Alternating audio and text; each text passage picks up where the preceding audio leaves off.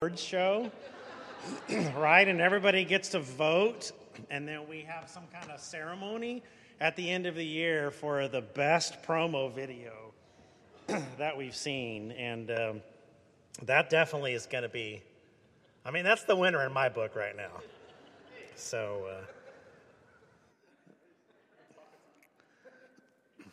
that's one of the winners in my book right now. Yeah, and I don't know what I need to say about our youth minister sleeping in her car. So I'm going to have to think about your parents would be so proud if only they could see how far you've made it, sleeping in your car. We have a couple more family news items to share with you before we dive into the Word of God today. The next one is we've made this transition from PushPay to Breeze as our giving platform, but I need to remind you that we're making the transition from Church Community Builder to Breeze. So Breeze is an all-in-one platform. So that's how we're going to manage things from now. In fact, you need to know that Church Community Builder is going away, will no longer be available as of October 1st. So if you have not already received an invitation for to be part of it, and this again, it's separate from the giving but connected. So you need to check your email. We sent a bunch of emails out again on Friday. For those of you who have not yet accepted the invitation, hey, maybe we should send invites out for other, accept Jesus as your Savior email invitations too. That's a good idea. Let's run with that. So check your email, check your spam box, because this is going to be the way that we get to the church directory, that we have life together, share life together. You can download their app, make sure it has that B, and or you can go into our website once you've signed up, and then you can log in and all that to say, Deb, be prepared for a ton of calls tomorrow on Monday. I want to remind you that our Practicing the Way groups have begun, and those of you who are participating in that, you know what a blessing it has been already. Even if you have not signed up for a group, you can still embark upon the journey. You can watch the videos. You can be part of that on your own. You can talk about that in your own family. So don't think that just because you're not in one of these groups. In fact, I heard somebody last week when we were asking about, what do you think about Practicing the Way? Their response was, well, I thought this is what we were supposed to be doing all along. And that's so true, isn't it? So you have an opportunity on your own to watch the videos and to be encouraged and to be blessed by some really good teaching and drawing us close to the heart of the Father. And then finally, we have a praise and play time that we make available for children who are birthed through pre-K. So if you want to be part of that, you can follow Miss the white-haired Amy on her way out right now and be part of that. All right, this is going to be a great risk. So, church family, are you ready to practice our new theme song? Do you know what I'm talking about? It's the song that we learned last week, and I'm not sure that I have it totally down, so I'm going to turn my microphone off, okay, just to make sure, but I think I've got it, so here we go.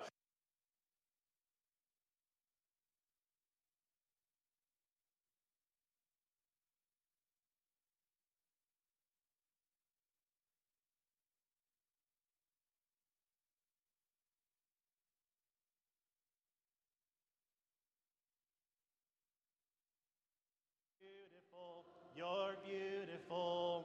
Oops, you made a mistake. You're beautiful to me.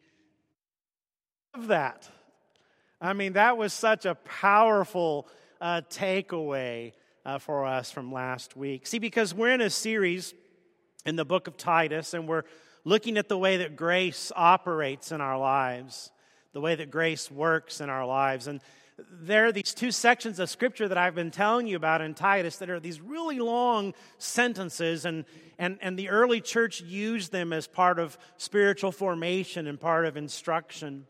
Now, we've already finished up the first section of Scripture, which is Titus chapter 2, verses 11 through 14. So the conversation that Jeremy and Alicia and I had last week that was our way of bringing an end to that conversation. Now, we still have the second part to go, the second section, which is Titus chapter 3, verses 4 through 7.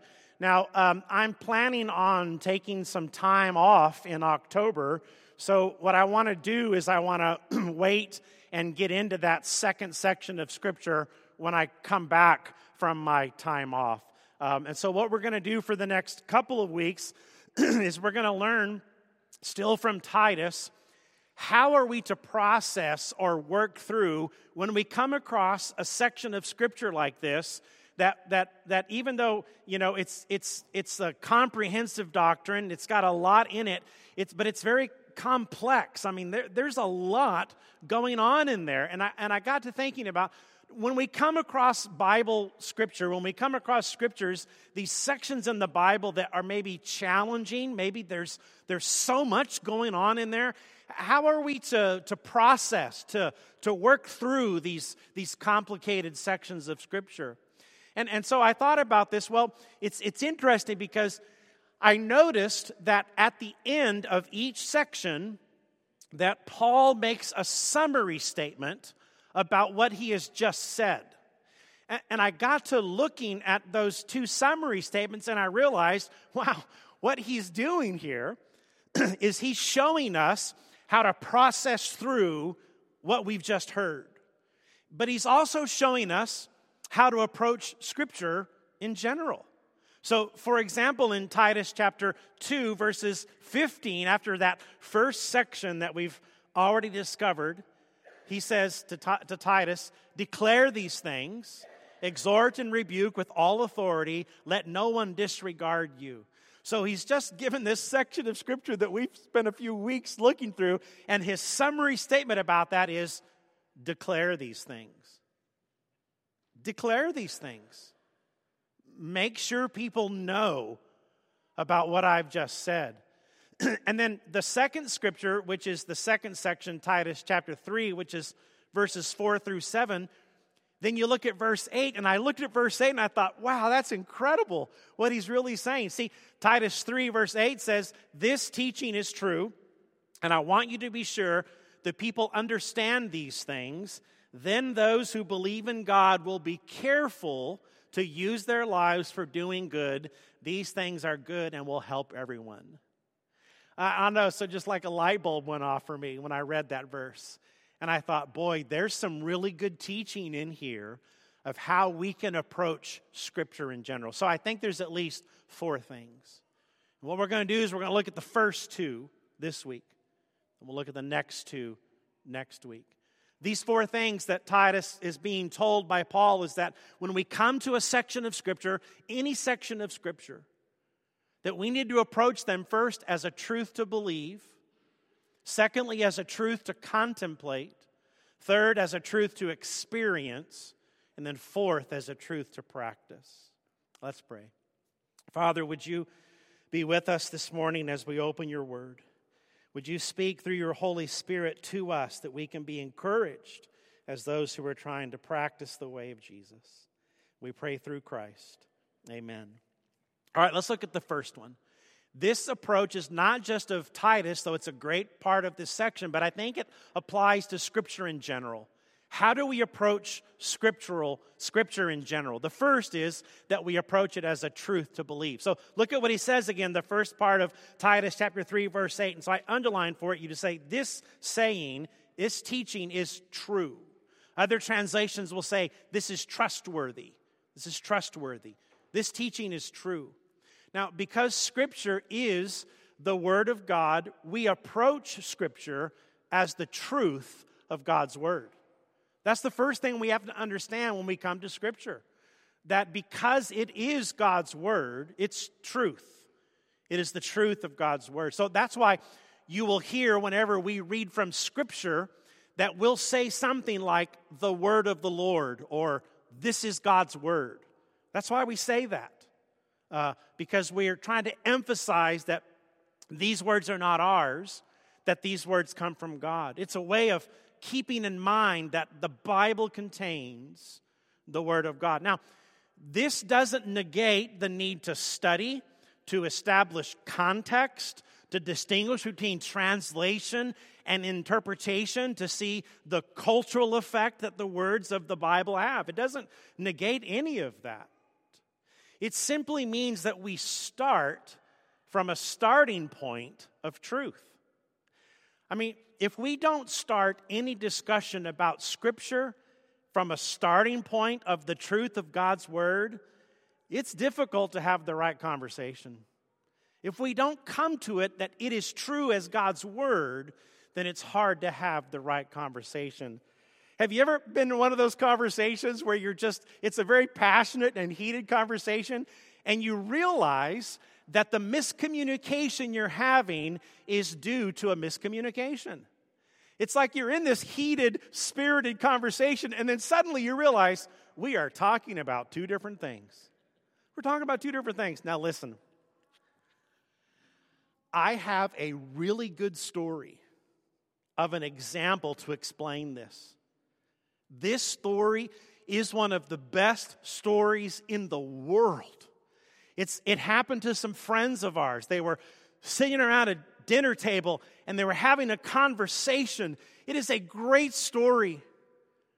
But I made the mistake of asking Beth if I could tell the story. And she said I couldn't, because she's a lot smarter than I am. So here's what you have to do. You're going to have to laugh really hard, and then you're going to have to go, I get it. Okay, ready? Let's go for the laughter. Right? I know, right? Can you imagine? Okay, now for the deep, reflective, Man, I know. Boy.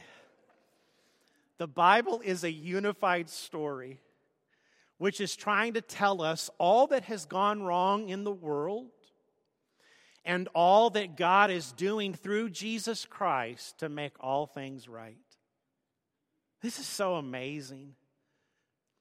The Bible is a unified story which tells us all that has gone wrong in the world and all that God is doing through Jesus Christ to make all things right. Now, when you come to a complicated teaching in the Bible, when you come to a scripture that you don't understand, you have to first approach it from a position of truth. That it's true, even when you don't understand it. That it's true, even when you don't agree with it. It's true, even when you can't explain it. Now, think about a tomato that's growing in your garden, or should have already been growing in your garden. You know, a tomato grows in your garden whether or not you understand it, whether or not you agree with tomatoes, and whether or not you can explain how a tomato grows. It just does. I mean, I wanted to bring a garden tomato. You know, there's a reason, like, giveaways at church never include tomatoes. You know, there's a reason. They look under your chair, you'll find a juicy tomato, you know, because it's too tempting, right? It's just too tempting to, of course, not to eat it, but to launch it at the speaker, you know.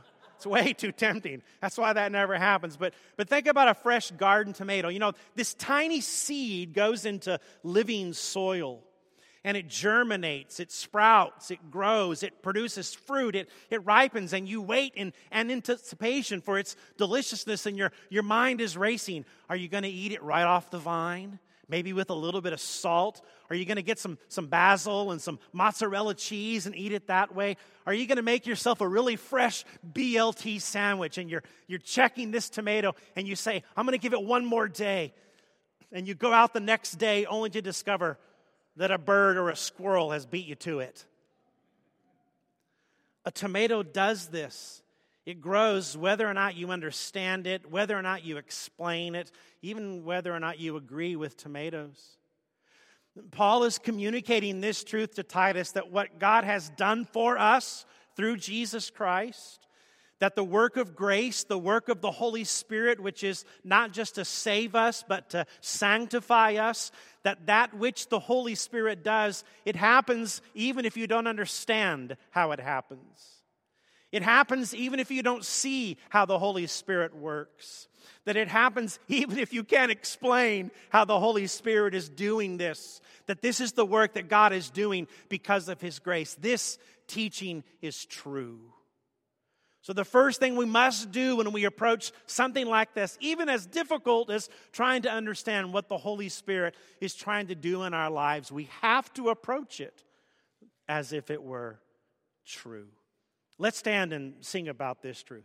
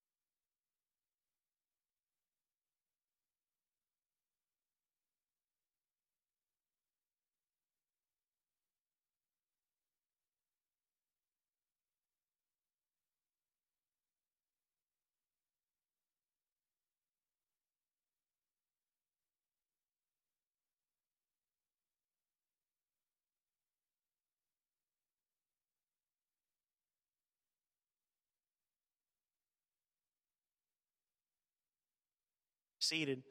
The second way that we approach Scripture is as a truth to contemplate. As a truth to contemplate.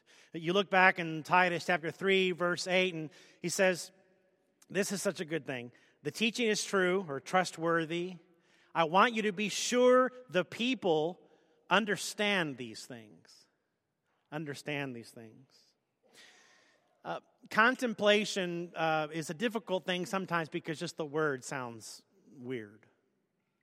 Contemplation is essentially the essential work which allows the biblical truth to seep into the soil of your heart. Contemplation is this essential work because we're relying on the work of the Holy Spirit and our work as learners. So you can think about it as heaven work and homework.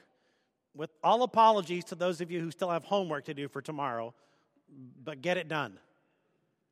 So we have this heaven work, the work that the Holy Spirit is doing, but we have this homework, the work that we are doing.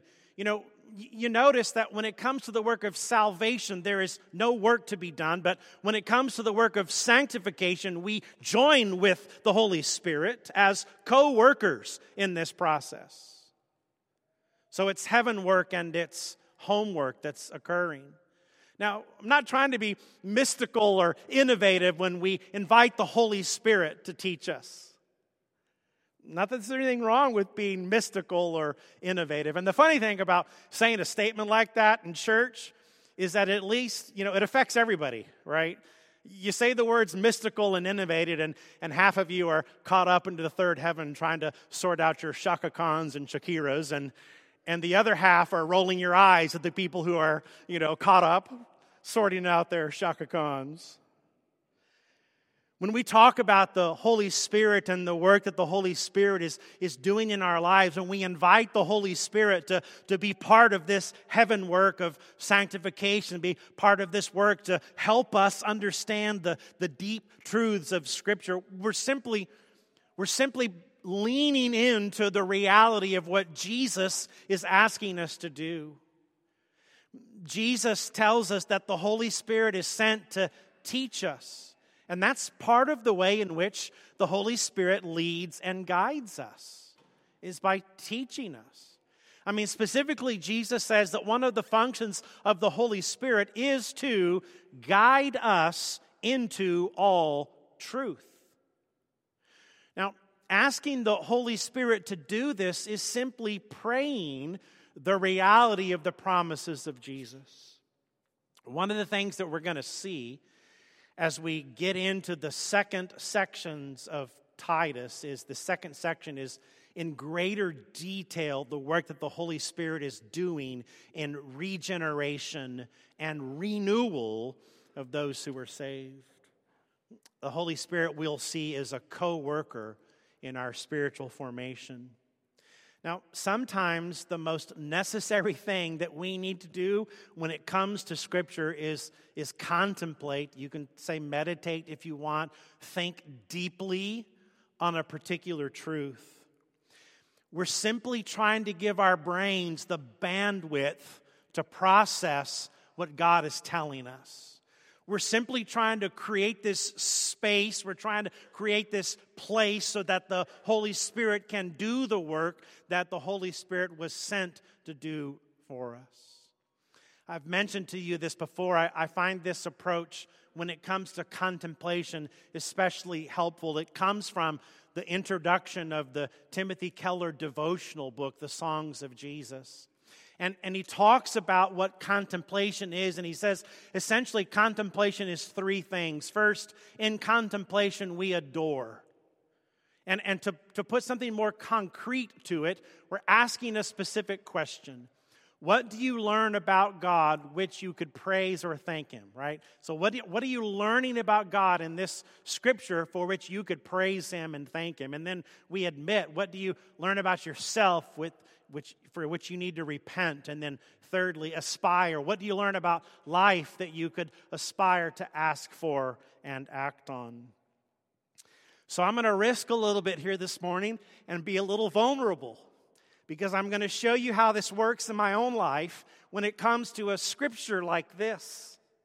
So in Titus chapter 2, for instance, this first section that we've been working through, for the grace of God has appeared, bringing salvation for all people, training us to renounce ungodliness and worldly passions, and to live self-controlled, upright, and godly lives in the present age, waiting for our blessed hope, the appearing of the glory of our great God and Savior Jesus Christ, who gave Himself for us to redeem us from all lawlessness and to purify for Himself a people for His own possession who are zealous for good works. Oh, this is God's Word. Man, there's so much here. I feel like I could take another 12 weeks and just start over again and work back through this because of what it's saying. But if I try to put contemplation into play in my own life, then I sit down and I say, okay, what do I read here that I first approach as your truth, God? It's your truth. So what am I reading? What do I learn about you, God, that I can praise you for and that I can thank you for?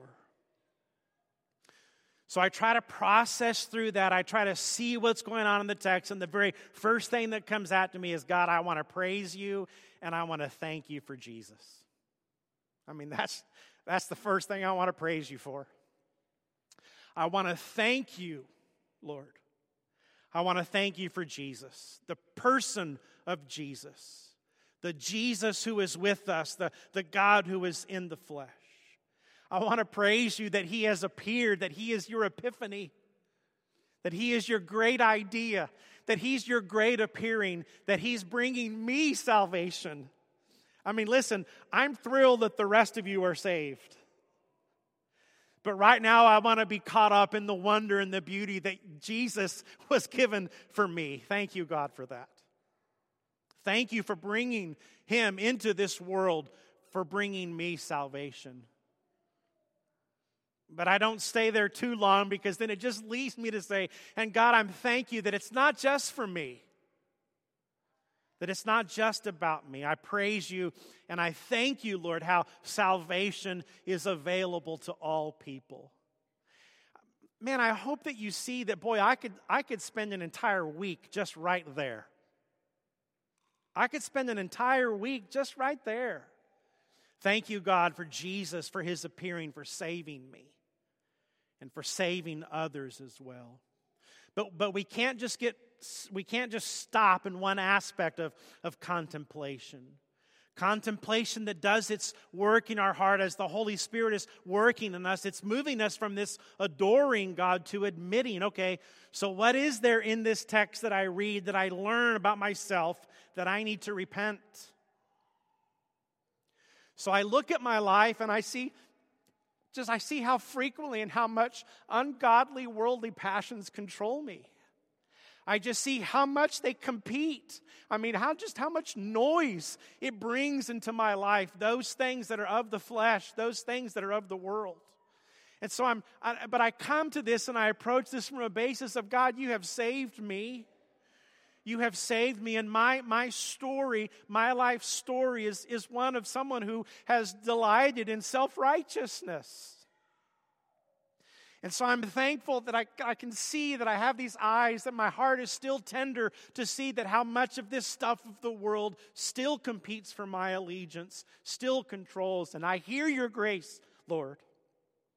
I hear it calling me to a different way to live.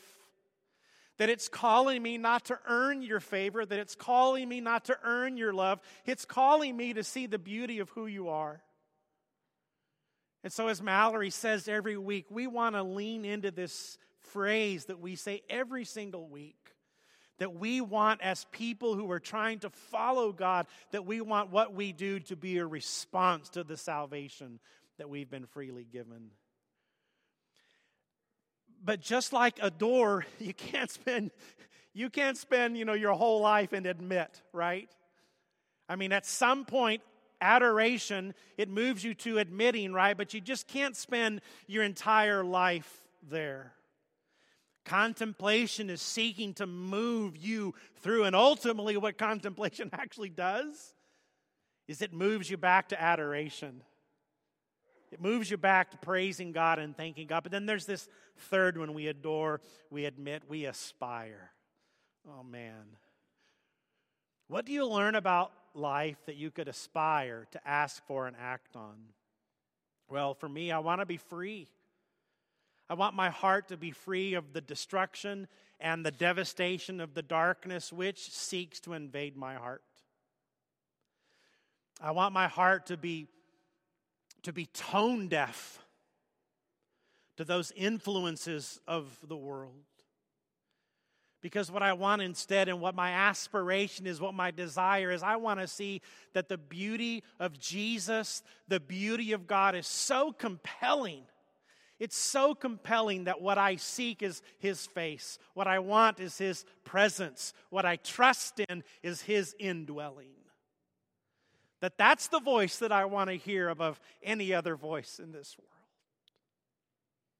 And this profound experience of the beauty of God, of grace of God, that's what changes our heart. Contemplation, it helps us work out the truth of truth. It really does. Contemplation is simply giving the Holy Spirit space, freedom, and permission to do the work that Jesus said it would do for us. Let's stand and make this song our prayer.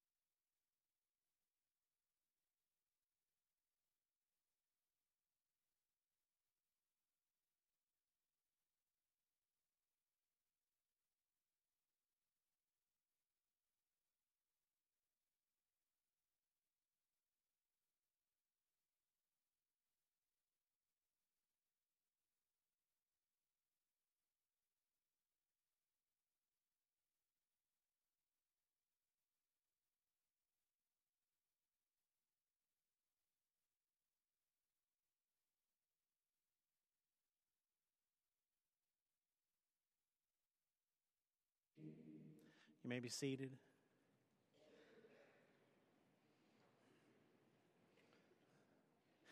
I think that we as a church and that we as a people would be profoundly changed if we spent more time in that kind of contemplation. I just really believe that our success as a church, our movement forward as a movement, comes from breaking this habit that the Bible is something we use to beat people up with, and that we see it as something that's trying to talk to us and share with us, impart in our hearts about the beauty of a God who loves us. So we come to Scripture as a truth to believe. We come to Scripture as a truth to contemplate. But ultimately, we have to understand that Scripture, all of Scripture, is pointing us to Jesus in some way. And if it's not pointing us to Jesus, if we're not seeing Jesus in the Scripture, we're not seeing Scripture correctly. We're not processing it correctly. We're not using it correctly. If we don't see it somehow pointing us to Him. You know, there was this one time when Jesus says, I'm the way, the truth, and the life. No one comes to the Father except through me. So what this means is that we come to Jesus as the truth to believe. This means we come to Jesus as the truth to contemplate. The Bible is a unified story of all that has gone wrong in the world and all that God is doing through Jesus Christ to make all things right. The point of this is that the work has been done and is being done, and it's not being done by us initially. It's being done by God through Jesus. Salvation is not something that we attain. It's something that Jesus attained and gives to us freely. It's because Jesus is the one who is salvation. He is the one who accomplishes salvation. Christianity is not asking you to believe in a personality, but in a person. Christianity is not asking you to believe in a supposition, but a Savior. Christianity is not asking you to have faith in a belief. It's asking you to have faith in a being, in a person. For those of you who are familiar with the Apostles' Creed, the opening line says, I believe in God the Father, Almighty, creator of heaven and earth, and in Jesus Christ, His only Son, our Lord. If you notice, if you're familiar at all with the Apostles' Creed, and I keep wanting to say Apollo's Creed for some reason, I can't get that out of my head. That's a totally different creed. The Apostles' Creed, it's inviting you to believe in who Jesus is first, before it gets to anything that Jesus has done. It's saying your faith has to be in Him first, before you get to everything that's being done. See, Christianity is inviting you to believe in Jesus, the person of Jesus. Christianity is not inviting us to put our faith in a doctrinal position. It's not demanding that we trust in a theological construct. The truth we contemplate, the truth we believe is rooted in the person of Jesus Christ. It begins and ends as the Alpha and the Omega, that Jesus Christ is the one in whom we have our faith. And no other doctrinal position that we could construct, that we could make up, that we could extract. The Bible is not calling us to believe in the veracity of our own beliefs or our own opinions. It's inviting us to place the full weight of who we are and who we want to be in Jesus Christ Himself. That it's His faith that is enough. That it's His faithfulness that's enough. That it's not the strength of my faith. It's not the size of my faith. It's His faith, His faithfulness, who He is, and that He is for us. Salvation is not found in a concept or theory. Salvation is not found in a philosophy or a theology. Salvation is not found in a pattern, a system of belief, or a doctrine. You should do this, and you should do this, and you should do that. Salvation is found in Jesus Christ and in Him alone. I believe in God the Father, Almighty, maker of heaven and earth, and in Jesus Christ, his only Son, our Lord, is the truth the Bible is trying to convey to us. Because as Peter stood up and addressed a great crowd one day, saying, there is no other name given under heaven by which we can be saved. Robin Mark says, there is no other name by which men can be saved. There is no other name under heaven. There is rest for my soul, and the wounded made whole, and the captives set free and forgiven. Such love as I have ever known, I found in the grace that flowed to me in my unrighteousness. This is why my heart and soul and tongue confess, there is no other name. Let's pray.